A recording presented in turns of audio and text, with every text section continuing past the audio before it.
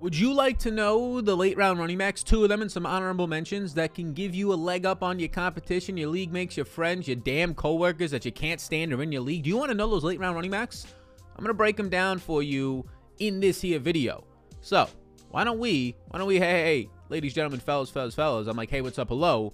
Why don't we get into it? Alrighty, so I got two fellas for you that we're breaking down. I got two honorable mentions for you as well because, you know, I'm trying to give you a little something extra, right? A little dessert for you, a little sprinkle on top, the chef's kiss, right? So let's break it down right now. So the first guy here, late round running backs, I'm not talking about guys in the 7th and 8th round. If you're playing in a fantasy league these days, your league better be more than 14 rounds and probably shouldn't have kickers or defenses. Gasp, a lot of people's heads explode. All right, you should be playing in a league that has at least 18 rounds. Actually get paid and actually get rewarded for drafting. If you're playing in a league that's got 14 rounds and one of them's for a kicker and a defense, you're winning on the waiver wires. Why even have the fucking draft in the first place? So 18 to 22 rounds is ideally. You want to meet in the middle, 20 rounds. So if we're talking late rounds, I'm talking the double-digit rounds. I'm not talking your 7th and your 8th round picks. Those are not late-round running backs. Those are guys that are actually going to be starters, your Damian Harrises, your Zach Mosses.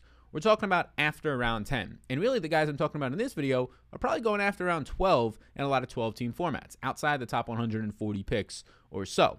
And I do believe that these guys have standalone value, meaning that they'll see 6 to 8 to 10 touches a game on their own, with the upside, of course, if the guy running next to them in their backfield goes down, to have a lot more usage. So let's break it down. The number one player right now that I have is going to come from the Chargers backfield. And this Chargers backfield, they got some guys back there. They have Justin Jackson, who's a former 7th round pick, right? They have Austin Ekeler, of course, the best satellite back maybe of all time, right? Eclipsing the Danny Woodheads of the world. He's the jacked version at this point. Same team, though, or similar teams at some point in Woodhead's career. But it's going to be Joshua Kelly in that backfield. He's currently my running back 49. Which, again, running back 49, you're like, why do I want that guy? Well, if this is the 4th running back on your roster, and you only draft 4, pretty damn good one to have because he's currently going as the running back 72 in average draft position on Underdog Fantasy. Now, this all stems from the fact that we have seen this for years. They're reluctant now for 2 to 3 years, and partially with Melvin Gordon, to give Austin Ekeler a full workload. And if you want to just look back at the last 2 years, which has been 26 games, he's been banged up like last year, Austin Ekeler. Over the last 26 games, 2 years, only 6 times did he see 20-plus touches. So that's less than 25% of the time, and he's only played 70% or more of the snaps twice. Now, that's common for running backs in general. They don't play most of the snaps, especially for Austin Ekeler, who's mainly like a 60 to 65% of the snap guy.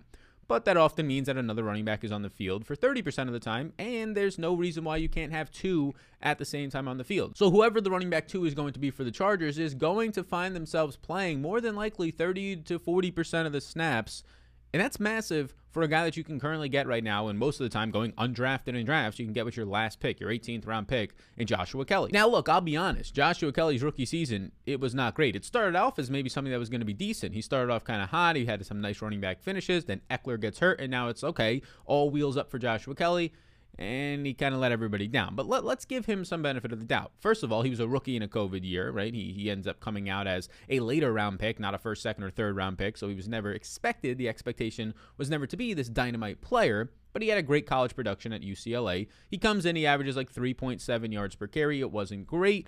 But a couple of things happened, right? He had an offensive line that was not as good, or is not going to be nearly as good as this year, drafting Rashawn Slater, getting the number 1 center in Corey Linsley. So he had a bad offensive line last year, which obviously Justin Herbert, always under pressure, just signifies that. He also had a late season foot injury that he ended up being healthy scratch for 2 out of the final 4 weeks, but this was a foot injury that was lingering during those. Like he was missing practices on Wednesday and Thursday. He was limited on Friday, and then they quote unquote healthy scratched him. I'm not too sure how that works. I think he actually had a foot injury, so he's a rookie with an injury, which people don't give benefits of the doubts to, like Jalen Reagors and like Henry Ruggs, who had injuries last year, and the list can go on and on for guys that just don't get the benefit of the doubt. So there's that. And then also the Kalen Ballage resurrection, right? The Kalen Ballage gets away from Adam Gase resurrection, if you will, in Miami. He comes in and he actually plays very well. He was an RB16 or better, Kalen Ballage. That's a borderline top 15 back for weeks 9, 10, and 11 when Ekeler is out. So Kalen Ballage just comes in and plays better. He plays better than the rookie, the veteran. But now the nice thing for Joshua Kelly is that Kalen Ballage, he picked himself up and he got thrown on out of there. He's not there no more. So they have Austin Ekeler, of course. There's no more Ballage. And now the rest of them right now, the rest of this backfield is Joshua Kelly, who was a 2024 round pick. Okay, he's the most investment that this team has money-wise and just draft capital and ego-wise, if you will, depending on how big their egos are because of that. he's the biggest running back that has investment behind Austin Ekeler on this team because they have a former 2018 7th round pick and Justin Jackson, who's been okay, nothing crazy there. And then they just took Larry Roundtree in the 6th round this year, who again, he looks like a great workout machine, if you will. He's got nice clips there, but in terms of what he actually did at Missouri in weak competition, doesn't really excite me. So I think he's ahead of Larry Roundtree, the rookie, yes, and I think he's ahead of this 2018 7th rounder Justin Jackson, and there's reports that Justin Jackson might be the odd man out here and get cut. They're probably not going to keep 4 running backs on this roster. Looks like Ekeler definitely has his role. They just drafted a rookie running back, probably gets the role. And then it looks like Joshua Kelly last year is going to get the role, at least right now, over Justin Jackson. So thumbs up for Joshua Kelly. And another reason why I like him is because he just showed versatility in college at UCLA. In his 2 years at UCLA, and that's all it took for him that he needed to play was 2 years, he had 225 plus carries in both of those years. So he was able to show that he could be a workhorse running back. But he also was able to show the ability to catch passes. He ended up finishing up college with a 27 reception season on a 9.2% target share. So if you're just wondering what that number means, anything at 10% or above in college is borderline elite. I would say it's elite and above that. 12% is very elite. It's rare to have that good of a target share in college. Anything above like 7% is good. He's at 9%, so he was a borderline elite target share, meaning that he had the ability, and he did, to catch passes. So I will admit, you're probably not going to hear a lot of people talking about Joshua Kelly because he let a lot of people down last year, and people just want to throw it in on the COVID year. They don't want to kind of take that into account on a rookie who had some things not go his way. But he's going to have standalone value here. This is a running back who is probably going to be on the field as long as he gets the job, which we're projecting right now, 30 to 35% of the time. He's going to see 6 to 8 touches a game. Rarely with your last pick in an 18 to 20 round draft or whatever it's going to be, will you get a running back who can see 6 to 8 touches a game, which is going to be around 100 touches for the season. And then it's only more if Austin Ekeler, who has been shown the ability to get injured just like last year, if he gets injured, it's only going to go up from there. So Joshua Kelly is the late round sleeper that really nobody is talking about. And we got another one for you. And this one you might have heard a little bit more about. And that man's name is going to be from the New York Giants. So we go to LA, Los Angeles Chargers, to New York, two of the biggest, most packed airports. But if you want a fun fact, Atlanta is the most packed airport and crowded and loses the most luggage as well. So think about that next time you fly or connect. Got to tell myself that, whisper that in my own motherfucking earballs. But my running back 54, who is going off the board as the RB61, about a round or two later than I would take him. I'm not going to take him a round or two early because I don't have to. I can take him right around ADP or slightly before, is Devontae Booker.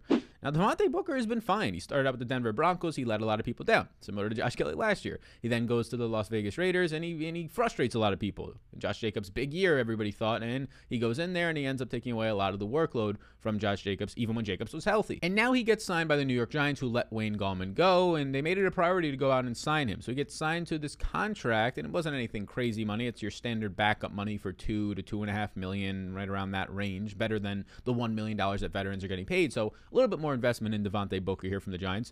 But you have Saquon coming off of 2 years of injuries, and a very complicated, where he tore 3 different things in his knee. Didn't have surgery until the mid to end of October. They said, and the reports are saying right now, it seems, the beat writers coming out of New York, that looks like he's not going to play in the preseason, of course, Saquon. That's out the window. So he's going to get slowly put into the season. I don't think he's coming out 20-plus touches in week 1. The first 1 to 2 to 3 weeks are kind of a ramp-up period for Saquon. So the backup in Devontae Booker is going to get work, and a good amount of it. Now, Devontae Booker last year was more than fine as Josh Jacobs' 1-2 punch. He averaged 4.3 yards per carry, which is not the greatest metric, but that was top 30 in the NFL on 93 carries. He also added 17 receptions, and he was a top 15 running backs in both week 9 and week 10. So there's some upside there. Again, if you're drafting this guy with your 18th pick, your 4th, 5th running back on your roster, I don't think you should be taking more than that personally.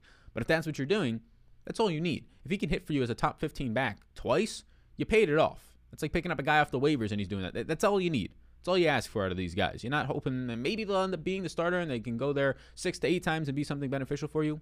But 1 to 2, you'll take it. And the other reason why Devontae Booker, I mean, we're just looking for guys at this point. Like, everybody wants to take Alexander Mattison in like the 9th or 10th round, right? Why are you taking Alexander Mattison in the 9th or 10th round? Or Darrell Henderson before the Cam Akers news that early? I liked Henderson, but in the 9th to 10th round, when you literally have the exact answer of Alexander Mattison, right? You have Alexander Mattison in the 9th or 10th round. You have Devontae Booker or Joshua Kelly not even getting drafted or in the 15th, 16th, 18th rounds. What is the difference? I personally don't know. They're both going to see 6 to 8 touches a game. They both have a lot of upside if the running back ahead of them gets injured. And oh yeah, Saquon Barkley. I know Dalvin Cook had the early injury career stuff with the ACL. Saquon Barkley, the more recent injury. And in my opinion, this is a pretty obvious RB2 situation for Devontae Booker. He comes in, he gets paid. Wayne Gallman is now gone to San Francisco. Elijah Penny's in this backfield, who's a converted fullback. Not much competition in my opinion. You have Taquan Mizzell, as of right now, is on this roster. The former Chicago Bear scored a receiving touchdown. Nobody knew who he was on Thanksgiving 2 years ago, if you remember that. He has 9 career carries. No competition there. And then Gary Brightwell, a 2021 6th-round pick, who I didn't even know of in the scouting process, and I was looking at a lot of running backs, 40 running backs, didn't even know of him, gets taken in the 6th round. He never topped 91 attempts in a season or over 525 yards in his 3 years of college. He really never showed anything, so I'm kind of confused here as to what this pick was. In my opinion, Devontae Booker well ahead of him on this depth chart. And you can keep going down the depth chart. Corey Clement, the former undrafted free agent with the Philadelphia Eagles. A lot of people liked him. He fit their scheme in a pass catching. But in the last 2 seasons, although he had an injury in there, which is something to note, he's now becoming an older player. He's no longer 22. He's now pushing 27. He's only had 21 total attempts the last 2 years. Career average of 4 yards per carry. So there's nobody in this backfield. It's Saquon Barkley, of course, and then it's Devontae Booker. And Devontae Booker, especially early on those first 2 to 3 weeks, just play him then and then trade him if he does something decent. He's probably going to see close to double-digit touches. And as the season goes on, he's going to be in there, like Wayne Gallman, seeing 6 touches a game, something along those lines, with the upside, of course, like Wayne Gallman last year. Gallman, who finished as a top 24 back and RB2 or better 6 times last year when Saquon got hurt. That's the upside of Devontae Booker, and then some. So, yes, these are my late-round running backs. 10 rounds, 10 plus rounds out there, and they're going later than that, like outside the top 12 rounds. So there's going to be Joshua Kelly. Not a lot of people are talking about these fellas. You should keep them on your radar late. And Mr. Devontae Booker. Now, we have 2 honorable mentions for you people today, you beautiful people. The first honorable mention is somebody that I don't think will be classified as a guy going in the 10th round or later, and we already have a video on him, a must-draft video, but this is Gus Edwards. As of this recording, he's going as the 2nd pick in the 10th round, so he's barely there. I think he's going to move up to like an 8th or 9th round pick by the time the season starts, or maybe even by the time you're watching this. So I didn't want to do a whole breakdown. We already have the whole breakdown on him, why we really like him as maybe your 3rd running back that you can get in the 8th or 9th round. That is Gus Edwards. You can check out that full video. And then another name that is definitely a later round dart throw, but Jerick McKinnon. He's now on the Kansas City Chiefs. He's always been productive when he gets the time, when he's been with San Francisco. Obviously, during his time with the Vikings, misses a year to 2 years with some knee injuries. Now he's definitely becoming an older running back, but you look at this team. Last year, they didn't give Clyde Edwards-Helaire all that much work on the ground. They even gave some to Le'Veon Bell, and that didn't work out too well.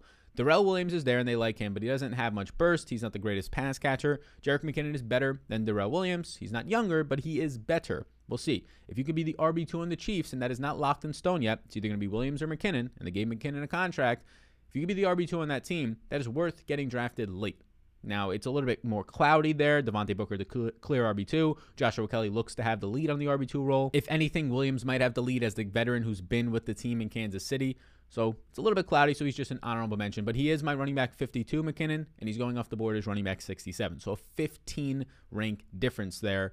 Just letting you know, I got your back. So thank you for tuning into this video. Those are 2 late round running backs and 2 honorable mentions for you beautiful people out there. There's a lot more videos in the 2021 fantasy football playlist. So check that out. It'll be coming up, popping up on the screen. And we have a draft guide. We have a free, it's limited time only, there's a way to get it for free, draft guide right now as an add-on bonus thanks to our sponsors at Prize Picks, rankings, top 200s, tiers, a bunch of shit up in there, player profiles for 200 players, all the rookies, a bunch of top players at every position. Check it all out down below. And before you go, beautiful people, we're now approaching August. We might even be in August by the time you're watching this. It's the biggest month for fantasy football season long. If your eyeballs are on this, subscribe to this channel. We got more coming for you.